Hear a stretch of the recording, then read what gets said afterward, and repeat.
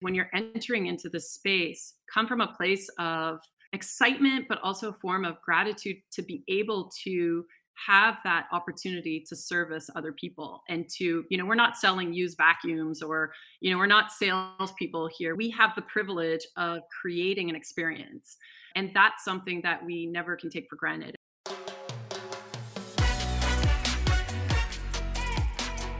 Welcome to the Hospitality Mentor Podcast. I'm your host, Steve Turk. Join me as we dive into the personal stories of some of the world's best hospitality professionals.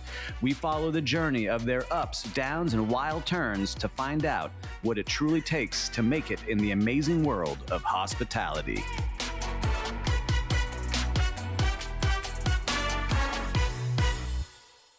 This episode is brought to you by our podcast partners at Real Time Reservation. Their inventory management system is best in class for hotels and resorts to manage their non-room inventory.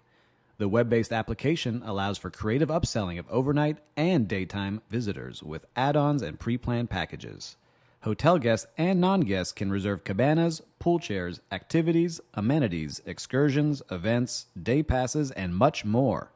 The real-time reservation platform offers a fully integrated pre-arrival portal where guests are verified through the property management system. Guests can prepay for cabanas and activities through credit card integrations, which are then processed through point of sale. All of our listeners that might be interested in using real-time reservation are welcome to explore the demo at realtimereservation.com. Once again, that's realtimereservation.com.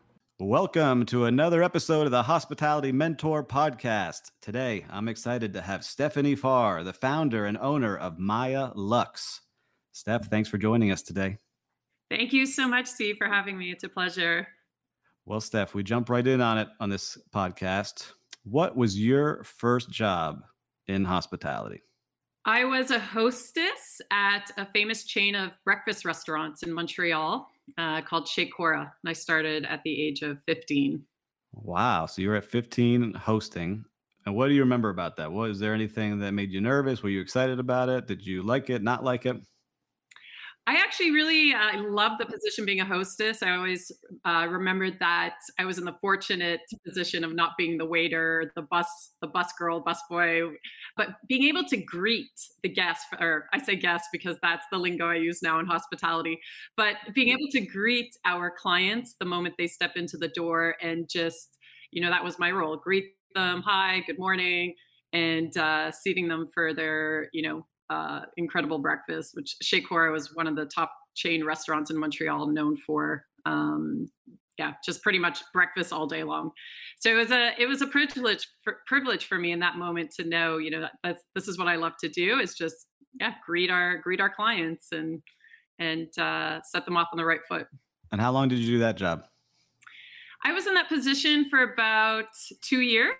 All right. And it was just kind of to make some extra cash for travel and being able to do the things I wanted to do at a young age. Yeah, so listeners out there, I'm sure they see a lot of wild restaurant behavior now and in social media, people misbehaving. Did you ever have that happen to you when you were a hostess of the 15, 16, and 17-year-olds? That's a great question. We did witness a few people try to skip their bills. Yes. We did witness a couple of arguments of coffee being thrown or just lashing out and hot coffee thrown at their significant other. So I had to bring out that first aid kit.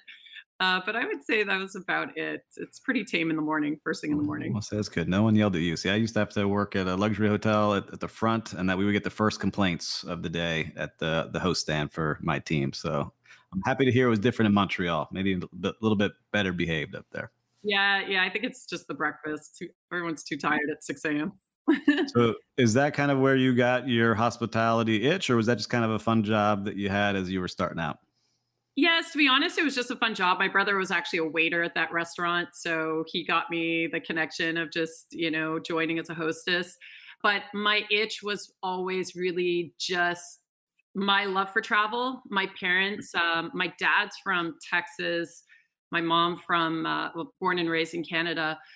But so whenever we had vacation time, we always went to the US to visit my dad's side of the family. And we never really got to venture out internationally. And I had this hunger to discover the world. So that was more my inspiration of entering into hospitality, was really more my own drive to travel and experience the world. And so that's just kind of how I entered into it. I figured, well, if I can, because my next job in hospitality was being a real estate travel agent, booking flights and all inclusives. That was really kind of the first step into my career of hospitality in the sense of travel. But yeah, it was really my own itch to be able to see the world and travel the world. No, I always loved hearing that when people go and find something they actually enjoy doing. So when you were studying at Concordia University, was that something that you were thinking about when you were studying there? Or were you like, I'm going to get my, I saw you played sports and you got your degree. Was that what you were thinking about doing, or just happened to be like, I need a job at a school and this happened to be the one? Actually, it's funny. It's funny that you asked, because in between that, I had a business of my own business of cleaning pools in my neighborhood. So it's always funny if someone says, "Tell us a fact about yourself that no one would really know." It's like, well, I could tell you anything about cleaning or, fixing for a pump or doing a backwash or, chemical if, your pool turned green. So that was it's a random, my expertise was How did, cleaning how did that start? So you're hosting at the restaurant and you decide, hey, I'm going to go start yeah, so a pool cleaning yeah, company. it was in our local neighborhood. It was something that my cousin and my older brother had started, but they also then moved on and they had graduated university and they just moved to different cities. So it was something that I took over, but I also decided, okay, I'm going to grow this thing. Where I also didn't want to be the person that's in the front lines of cleaning the pools. So I hired a couple of other students to help. And it was in our community, it was in our neighborhood. So I had about 30 clients cleaning their pools twice or three times a week. It was an incredible disposable income for myself at that age. And again, the drive was really about, okay, I don't want to be dependent on my parents at this point, and I want to basically create my own future and do what I want. So when I was studying in university, that was my summer job. It was just cleaning pools, and then throughout the winter, spring break, I basically would just pick up and travel when I could through my classes and through school. And yeah, so that was kind of, just from being an entrepreneur, that was, I would say, one of the first opportunities that I had to get to experience to run my own company. I mean, it's amazing. Because a lot of people out there are like, wow, that's so cool, I'm going to start. But that, people call out, don't show up when they're supposed to. How did you handle that at that age? Were you showing up and cleaning the pools because you had to, because it was your company? I did. And it's Friday afternoon, and the owners of the pool or, the house will call me and say, hey, my pool's dirty. I have guests arriving. What's going on? And of course, I just have to hop on or rollerblade or bike over to the house and Pool equipment. yeah, exactly. And clean the pool. So yeah, that's when I first got to experience what it meant to take responsibility and show face and build a solid reputation, because that's pretty much everything in your business. Yeah, and it's good practice for what you're doing now. You never know where the jobs you had before lead you to today. And we'll get to that part of the story, but I like hearing the journey. And so you get out of university, and then what happens? So what do you start doing? So my last semester at university, I saved my last courses to do an exchange program in Mexico, in Mazatlan, Mexico. Which is Sinaloa. Funny enough, it's the capital. It's the capital of where the drug war takes place. Yeah, and the cartel, I was going to say. Yeah, I was really disconnected and innocent at that point. I would say I was 21. And I decided I really just want to venture out and do something different. So I basically did my last semester before graduating in Mexico. I studied international business and hospitality for that last semester. And I moved in with a family that didn't speak a word of English. I didn't speak a word of Spanish. So I had no choice but to learn really quickly. I fell in love with the culture. I fell in love with studying tourism. I was learning Spanish at the same time. And when school had finished and I basically graduated, I had the entire summer off. I basically decided to travel with a couple of other students that I had met. We traveled to Central America. It was a little bit unique. We hitchhiked basically all the way down to Costa Rica. So it was quite the journey. It was, my parents probably still don't know to this day, about the hitchhiking. That's gonna be my next question. Yeah. Yeah, that was kind of like, again, my next venture into travel. And this was really the first time where I really got to venture out and experience new cultures, immersed into the cultures. And I really fell in love with Mexico. And I was, when I went back to Montreal after 2 months of traveling Central America, that's when I decided, okay, I really want to discover the world. Like, this was just kind of the beginning. So I knew at that point that whatever I did for myself, I needed to be able to be my own boss, really generate enough income for myself where I could just pick up and travel when I wanted. And that's kind of what helped me fall into the next chapter in my life, which was entering into the villa rental space. I mean, I love this story because, like, we were just talking about the pool company, and now you're talking about you just happened to pick Mexico. Was there any other choices that you could go to, or was Mexico the place that you had to go? I did. I had Australia. That was an option, but it was kind of like a compromise with my mom. She's a Lebanese mother that like just wants to cocoon her kids and, always wants to keep them close. And, so it was funny because I promised her I'd compromise, but I just find it ironic that, she allowed me to go to like, Sinaloa, the capital of the drug war, instead of going to Australia, even though, because for her, it was just, I'm going to the opposite end. Yeah, exactly. So, but I was really set on learning a new language. I speak English, French, and I knew that I'd love, I always wanted to pick up on Spanish, and yeah. And so I've been to Montreal, beautiful city, very European, and Mexico, very different. So what made you fall in love with what you were seeing around Mexico when you were there? I think it was number one, the culture. Growing up with a Lebanese family, we're super centered around our family. Everything also revolves around food and coming together. And I felt so close to my own culture being in Mexico. And, just how every Sunday it's all about being with the family, even the siestas during the week. So my host parents would come home for 2 hours and have lunch together, and the cousins would be together. And this is during the week.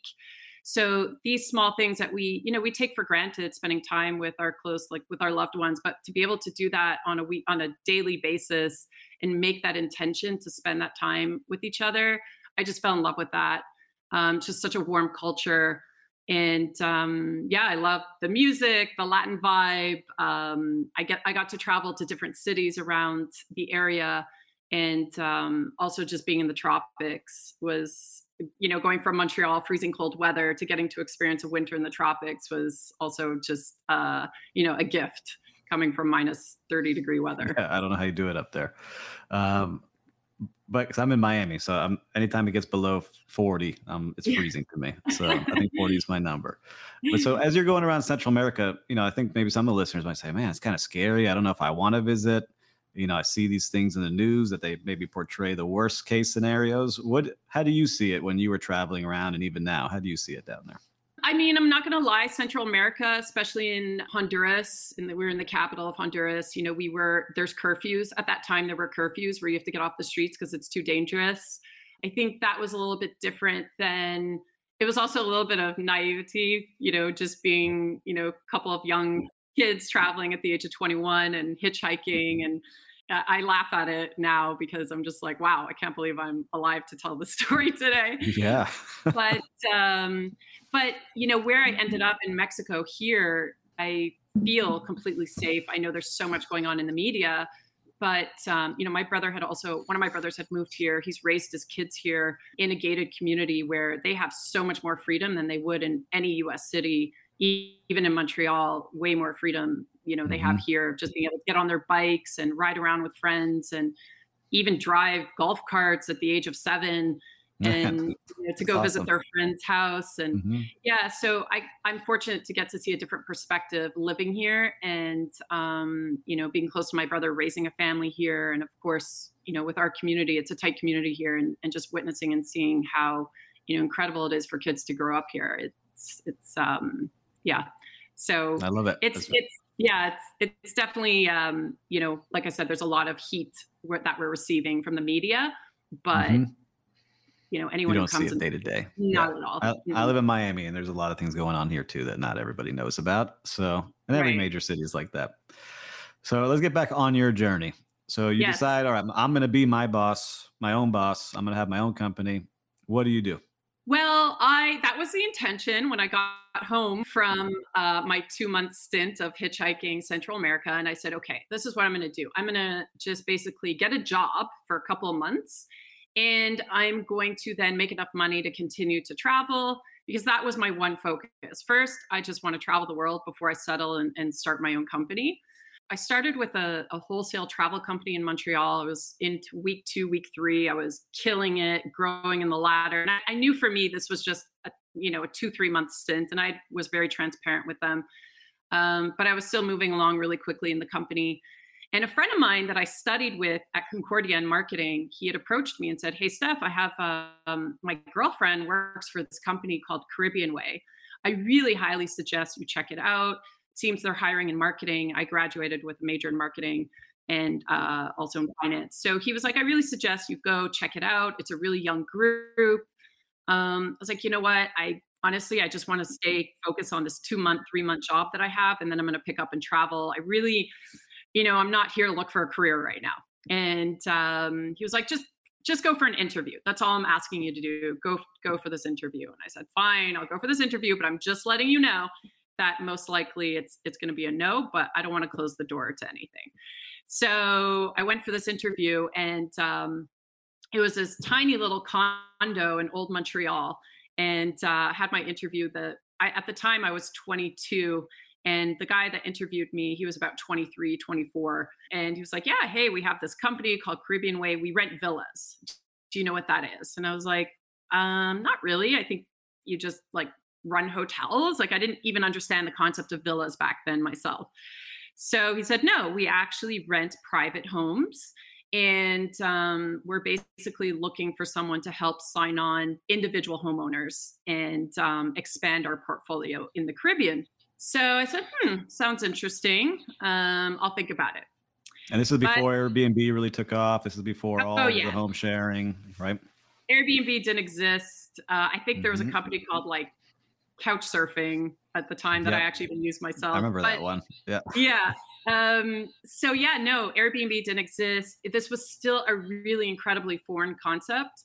So I almost thought like, is this even legit? It's almost like I'm working out of someone's house, like private homes, renting. Who rents their private home? Like I've never even heard of this. So I was like, okay, you know what? I was called in for a second interview. And again, now the guy who interviewed me, he's again wearing a nice dress shirt, but Bermuda shorts below. He's just sitting at his desk, like super casual, also 24 years old. He's like, so my brother founded this company and we're looking to grow it and scale it. And we'd love for you to join and help us sign on more properties. So I said, okay, you know what? I'm going to go for it. So I quit my other job and I started at this company called Caribbean Way. And my job was to sign on individual private homeowners with, we only had, at that time, we were only renting properties in the Caribbean, such as Barbados, Dominican Republic, Turks and Caicos, just a few other islands, but it was a very tight network of properties that we were working with, or destinations for that matter. So that was my job. I had to go in and basically cold call homeowners that we found. I don't know how I found it on the internet, but homeowners that had these properties in the Caribbean. And at the time it was like, hey, can you send us or mail us photos of your house? And this is pictures coming from the Caribbean all the way to Montreal. So by the time we received photos, it was like 2 months later, because we always had to review the properties before onboarding them, because Caribbean Way was focused on luxury villa rentals. And so that's kind of how my career started in the villa rental space. And I was with this company for 5 years. So what was supposed to be only a few months ended up being a 5-year career for me. And they transferred me to different destinations in the Caribbean. Then we went from Caribbean Way to luxury retreats because the company decided, or the owners decided, well, we want to expand to other areas. And if we're going to be in Europe, we can't be called Caribbean Way. So we're called luxury retreats. So yeah, I basically helped them expand different destinations in the Caribbean and the US, pretty much all around the world. That's amazing. Um, So you're receiving pictures, and I'm sure it got more sophisticated as you went because you were there through, like you said, 5 years. I think January 2008 was kind of like the time when you exited. So still, Airbnb was just starting in 2008. So you still were way ahead of the curve there. Once you had the homes, you were marketing them, right? And were other companies marketing them too, or was it, hey, you're signing up with us only, and we control your calendar, so you can control the whole experience, or were you competing against others? we did have a couple of other competitors, and that's a great question. It really, at the time, there were no calendars. As it sounds so crazy when you think about it, but there were no calendars. And so we were actually the pioneers of building the calendar system, because what would happen is I would, sign on these properties. We would, present them to our sales team. We called them villa specialists, and we would say, "Hey guys, here's these new villas." And then they would go to block, tell the homeowner, "Hey, we have a booking for you." But then the homeowner would say, "Oh, I already booked it with this other company." And so these guys were, the villa specialists, like, "Well, what's the point of us doing our job if we don't have the availability?" So we said, "Okay, this is what we're going to do. We're going to build a calendar. We're going to invest in building the system." And this is really what brought Luxury Retreats. We were ahead of the game with all the competitors because we built this calendar system, and then we implemented in the contract with the homeowners to say, "You have to update our calendar real time, and we have access to book the villa if it's available without double checking with you." So essentially, if the calendar's not updated, it's your fault. And essentially, we override any booking we have. Now, what happened with that feature is that gave us really, so one, it's almost like giving us the first right where all the other competitors are calling the homeowners. We now have access to real time availability where we're just booking it, and we're booking those villas real time. So that's what really helped us grow as a company and set us apart from our competition. We did have competitors slowly. We had the laggards, but we were always the number one company in the villa rental space, I love which, hearing that. yeah, in 2017, Luxury Retreats got bought out by Airbnb.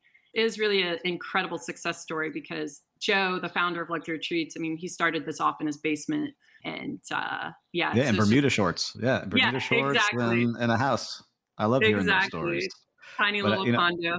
Yeah. I think for a lot of people out there, they take for granted what tools are out there now and all the systems that are out there. Because when you were starting, I had friends in that industry. It was really hard to be able to do it because you would book something, get excited because you're getting a commission, right? Isn't that how your Yes. model was? And they would Yes. say it's booked, and so Yeah. then there is no commission.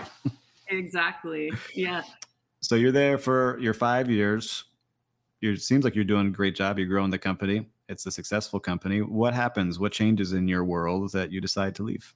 So I still always had that itch to travel. I never got rid of it. So even though, yes, I went on a few vacations and I was fortunate to be able to travel with the company, there was still something within me that was like, you know what, I need to take this time.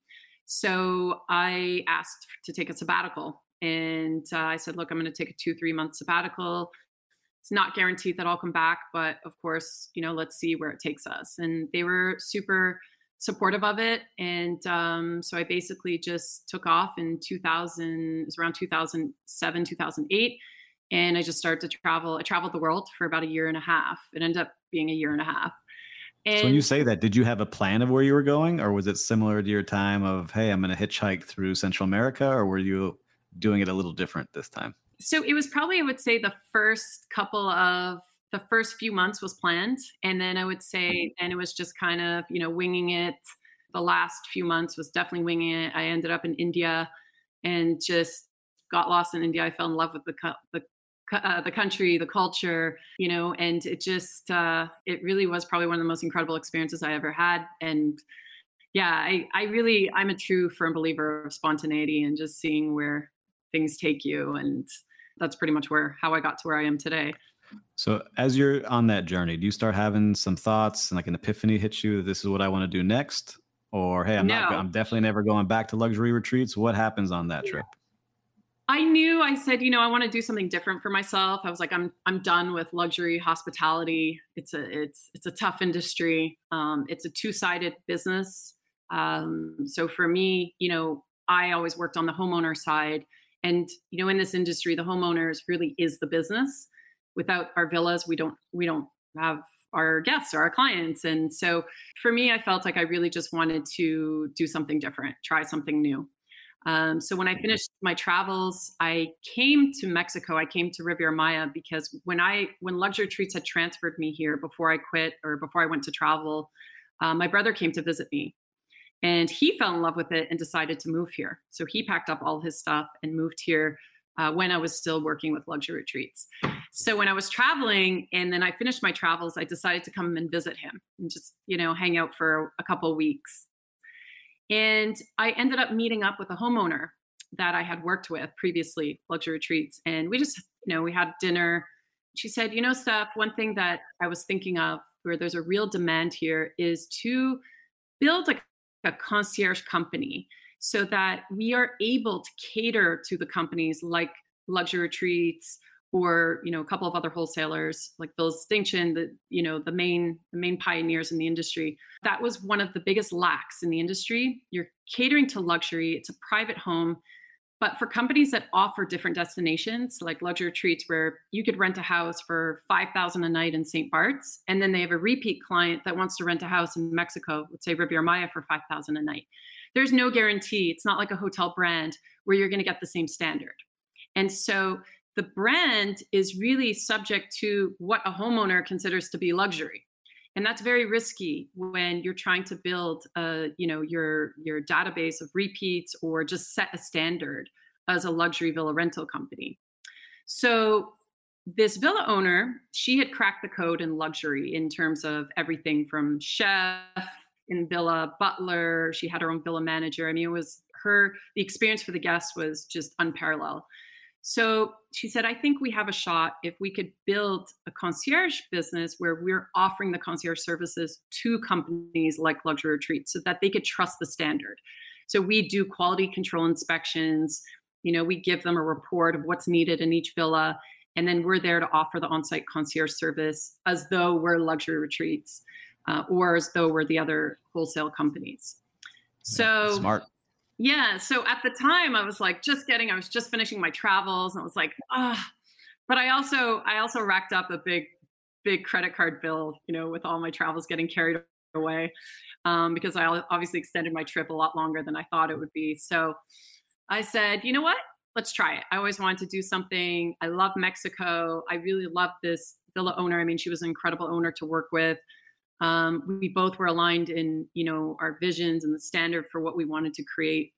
So I had approached Luxury Retreats and I said, I was still very close with them. They're still to this day very close friends. So I said, hey, what do you think of this concept? And they loved it because of course it's helping them, just increase the standard and offer a trusted service to their guests. So that's how we started. We were a concierge company. So we just started very small. And in 2009, swine flu hit. I don't know if you remember. Yeah, I remember swine flu. Yeah. Mm-hmm. So that was really where the company started. It's almost like a full circle with these pandemics. Yeah, you started on swine flu anniversary. All right, so that's good way to start. But I want to go back one step because there's a lot of people who have an idea like I want to start something and they don't know what that really entails. So they think, I'm going to get this startup office and I'm going to have this beautiful place. Where were you working from when you started? Was it a desk in someone's home? Were you at the villa? Were you at a bunch of different places? What was the scene like for you when you were starting? So my business partner's husband already had a business of his own, and he had a tiny little office. So he welcomed us to use one or two desks in his office space. But we also worked, even back in the day, from remote work, that's how we were working. It was out of a cafe. We would work from her villa. It was very inspiring to work from her house as well, because we also had the services. She had a full-time chef. Yep. So the office meant getting, a nice lunch prepared for ourselves. Yeah, Miss Steph, what can I get for you today? Yeah, exactly. I was like, wow, this is really the life. But, ultimately, when starting from that level and starting small, it's not about not thinking big. It's just taking whatever tiny step you can in order to get started. Because if we thought, okay, we have to get this big office or we have to have our website ready, you're always waiting for the next thing in order to say, I'm going to start, or I'm going to get started. So for us, it was just the tiny little steps and the tiny little seeds. That's really what, we needed to plant in order to flourish to where we were at. And I have to say that was one thing that we did really well. We didn't have a website. We just had our our name was even different back then. I think it was like called Premier Concierge Riviera Maya or something. I can't remember what it was Hmm. called back then. But, we didn't even have the website. What we did was we just plugged our services in with our partners, with the wholesalers. So it was more of like a B2B at the time. So yeah, it was just really about what can we do to plant these little seeds in order for us to get started? Because if we just keep thinking, the momentum, the most important thing was to get the momentum, to start somewhere. Hmm. I love that advice. And so, as you're planting these seeds and getting things going and trying things out, was there a moment that you remember, like, hey, we're actually doing this? Like, this is working. Was there a time like that, or was it right off the bat where you knew it was going to work? I knew it was going to work right off the bat because I knew that there was a need. There was really a need for what these companies, that was the lack. We found a lack. We found just kind of like a void in their operation. And we knew that it was a win-win. It was a win-win-win, even for the guests. So for the partners, Hmm. it was a win. For the guests, it was a win. And for us, of course, it was a win because, we knew that overnight we could, with just a flip of a switch, that we could offer these services. Because also my business partner at the time, she had the team, and it was very easy for us to scale and say, okay, let's just hire one more concierge. We have a chef. So if her house wasn't booked, we just put the chef in another villa, or we put the butler in another villa. She acted as the concierge at the time too. So that's the other piece. When you're starting, it's just all about getting your hands dirty and, just diving right into what you need to dive into and wearing all different hats. And so, was the business model just kind of taking a piece of every activity that was booked or sold? Is it that kind of how you started? Yes. Yes. So that was our revenue model, was we would take a cut for so the partners, the wholesalers didn't have to pay a fee to us. We just took the commission for all the services that we sold. And it was a commission share with the partners. Very cool. That's a smart way to do business. So as you continue to grow that, when does it start to evolve into what you're It doing started now? Yes, so it started to evolve with swine flu. So in 2009, with swine flu kicked in, it was also the economic crisis. There was a little bit of everything happening at the same time. Also, there was, again, at that time, concern for safety. So it was a multitude of factors where the demand for the area just pretty much came to a halt. And villa owners that knew that I was in the area, because they'd known me previously from luxury retreats, and they knew I was in the area, just reached out and said, we're desperate. We need help. Our villas are empty. We have zero occupancy right now. Is there anything you think you could do to help us to maximize our rentals? So for me at the time, we were just trying to stay focused on what we did. But we had a couple, this is maybe 2, 3 owners. They were very good friends. Everyone knows everyone here in this area, but 2, 3 owners, they were very good friends with my business partner as well. And they just said, listen, we're asking you to please manage our properties, take over the rentals, whatever you could do, because you guys, Steph has the expertise on the marketing side, the business development side. And my partner, she had the expertise on the operational side. So we said, look, we'll help you. It's not our business model, but we'll see what we could do. And we'll try to, generate some more rentals for you. So what we ended up doing was plugging in the properties with all the wholesalers that we knew were out there, and really just helping them saying, we'll manage your calendar for you. We'll be the go-to. So managing exclusively your calendar. Let us take everything over for you. And we'll plug it in with all the distribution channels that we know of.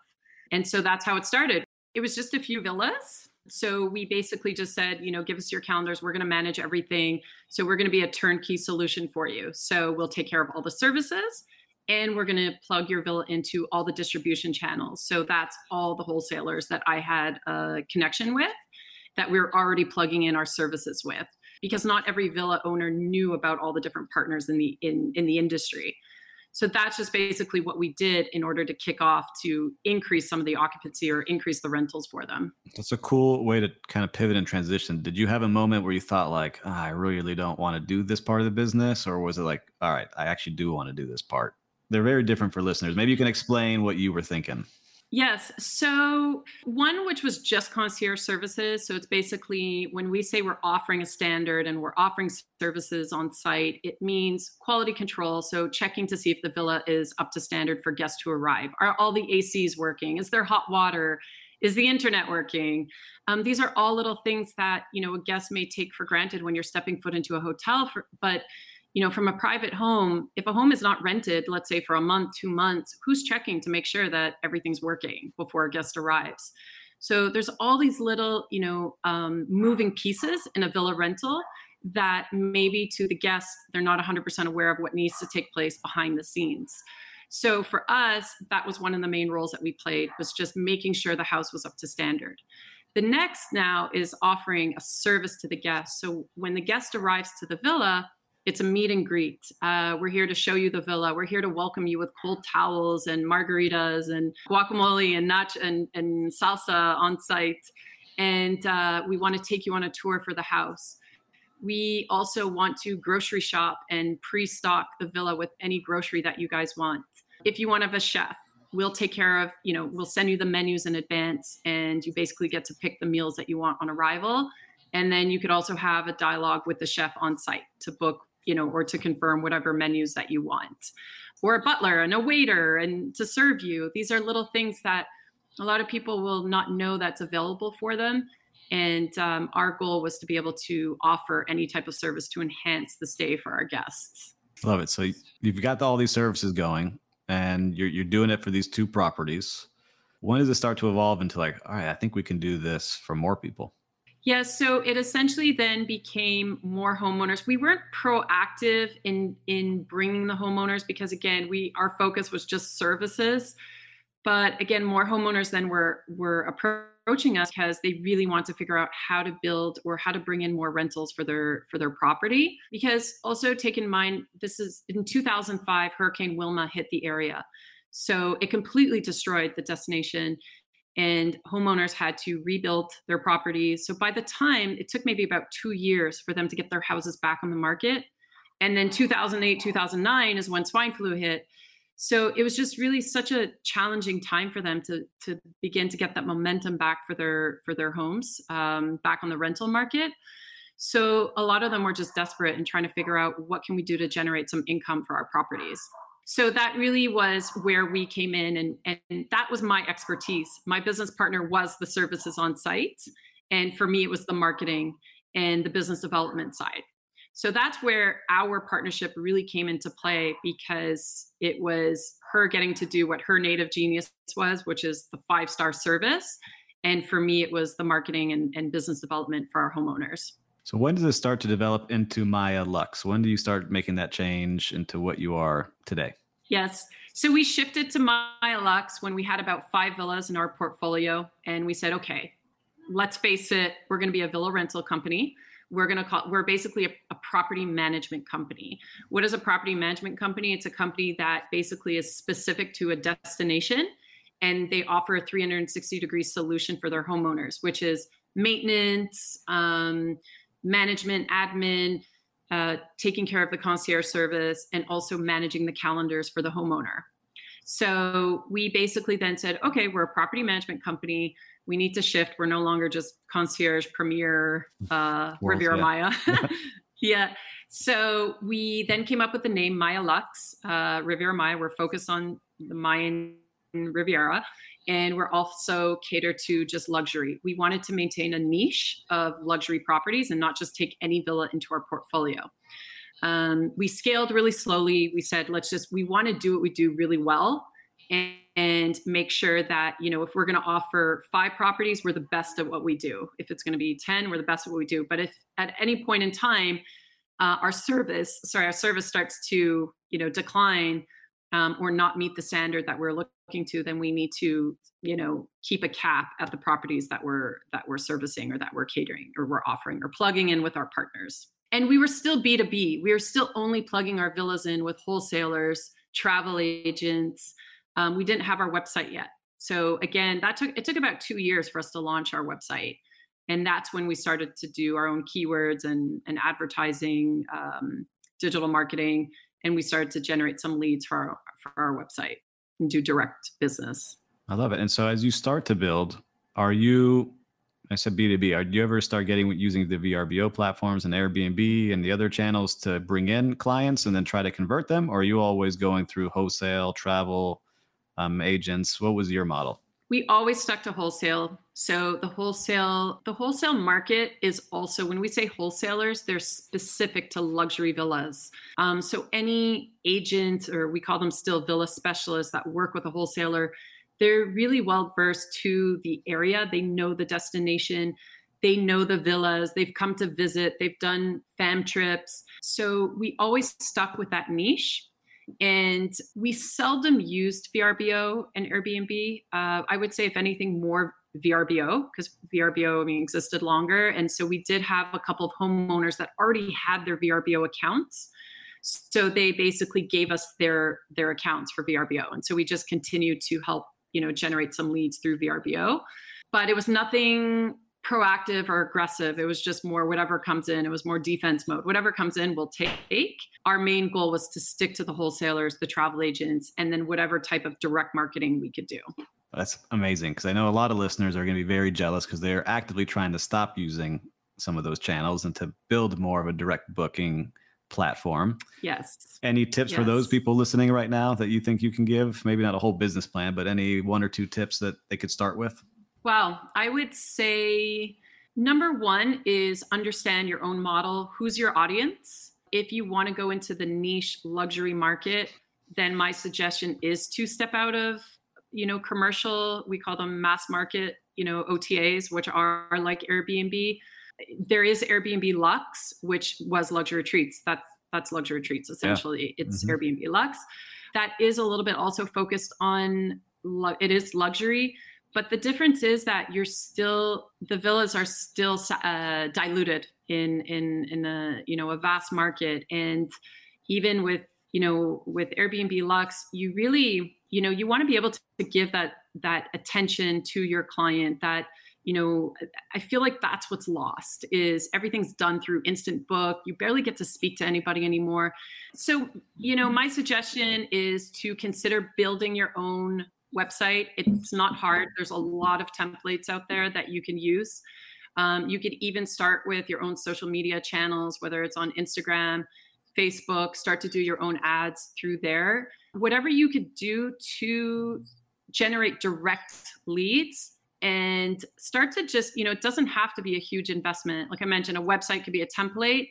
And social media can also be, that's super easy to build your business platform on Instagram, where you could start to do some ads, just add some pictures.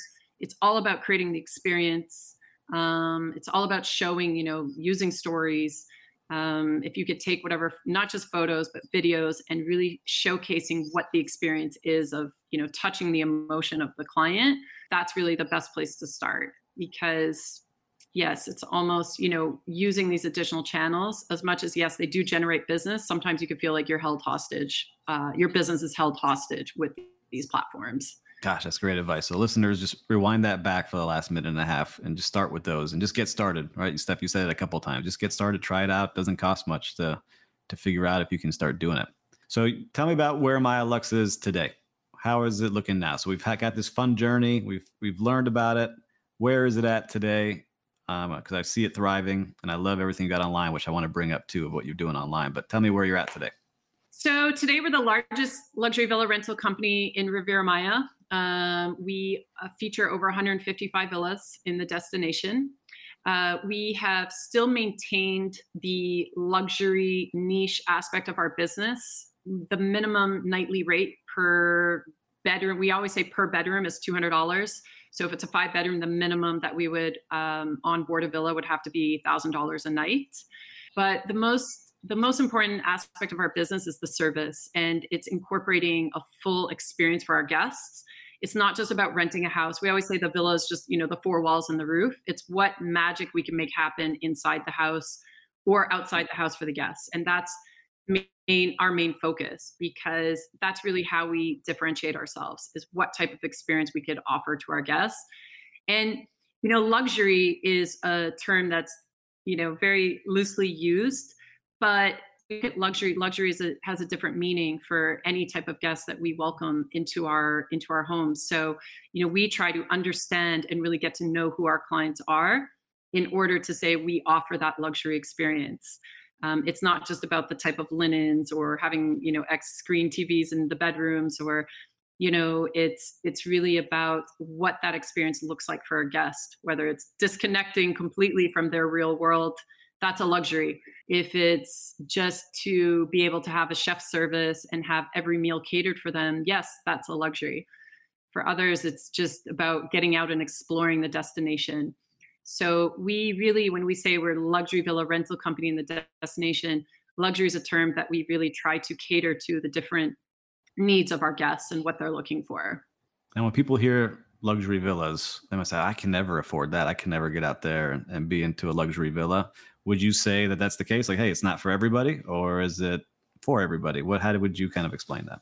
I do say it's for everyone. It's an a la carte experience. So it's whatever you want to make of it. There is a misconception that we can't afford this luxury villa, but really, like I mentioned, if you're a party of 10 friends and you're renting a villa for $1,000 a night, that's $100 per person. Really, it's hard to find a 3-star hotel here for for $100 per night per person. And so we really try to aim at offering that 5-star service for our guests, regardless of what price range the villa is. So if you rent a villa at $1,000 a night versus $10,000 a night, we still offer the same service for our guests.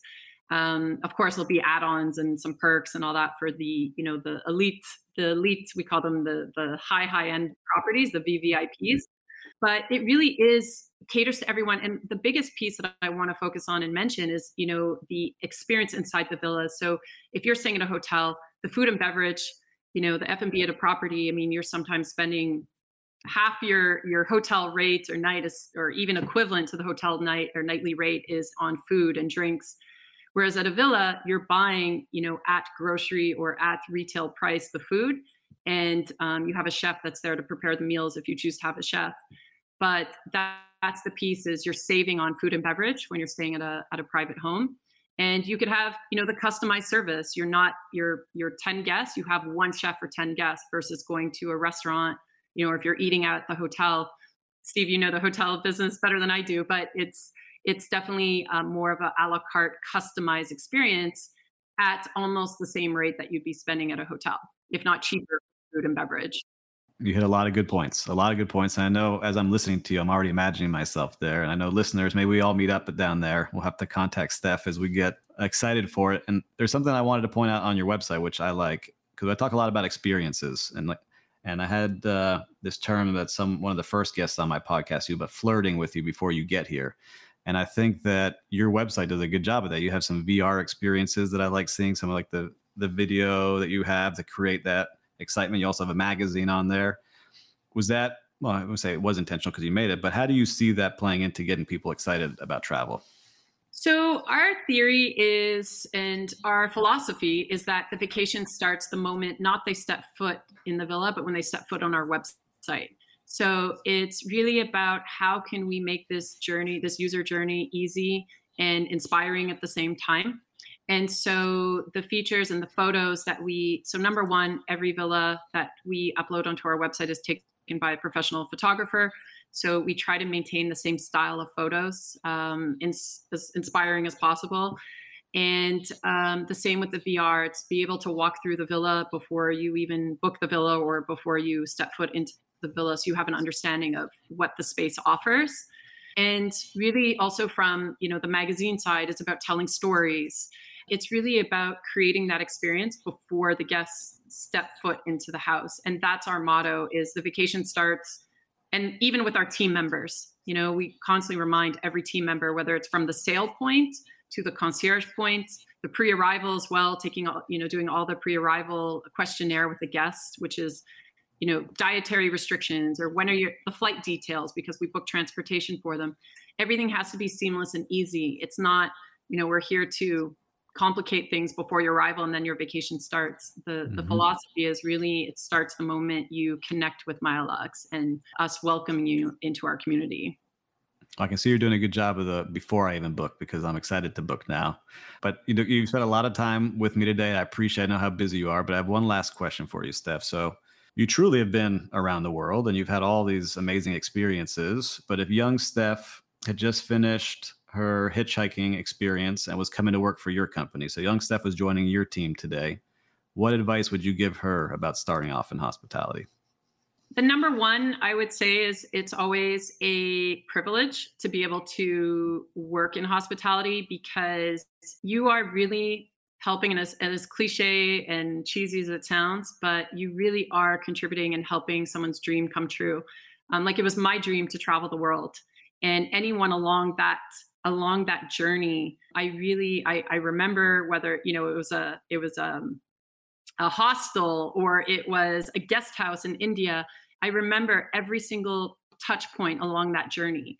And so, what I say is when you're entering into this space, come from a place of excitement, but also a form of gratitude to be able to have that opportunity to service other people and we're not selling used vacuums or, we're not salespeople here.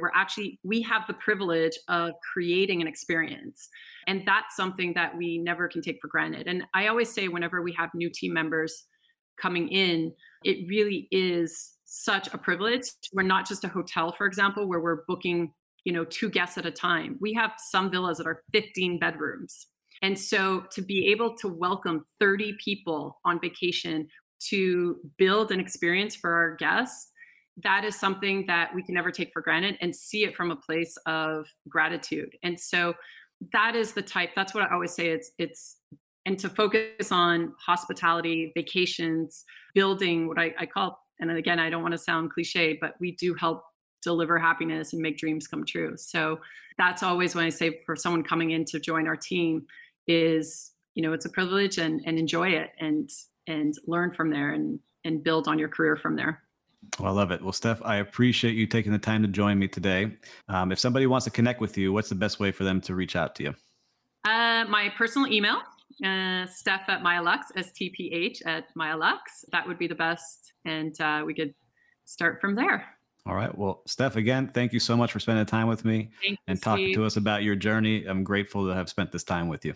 Thank you so much. Really grateful to be on here. This podcast is brought to you by Biscayne Coffee. Biscayne Coffee was founded with a giving spirit and a big idea to enjoy delicious coffee roasted in Miami while helping save Biscayne Bay and the animals that live there. As a former food and beverage director, I can assure you these are some of the best quality beans on the planet. 10% of every coffee sold is donated to nonprofits to help preserve Biscayne Bay for all to enjoy. Visit BiscayneCoffee.com today and use promo code MENTOR at checkout to save 10% on your first order. Drink good coffee and create a good outcome.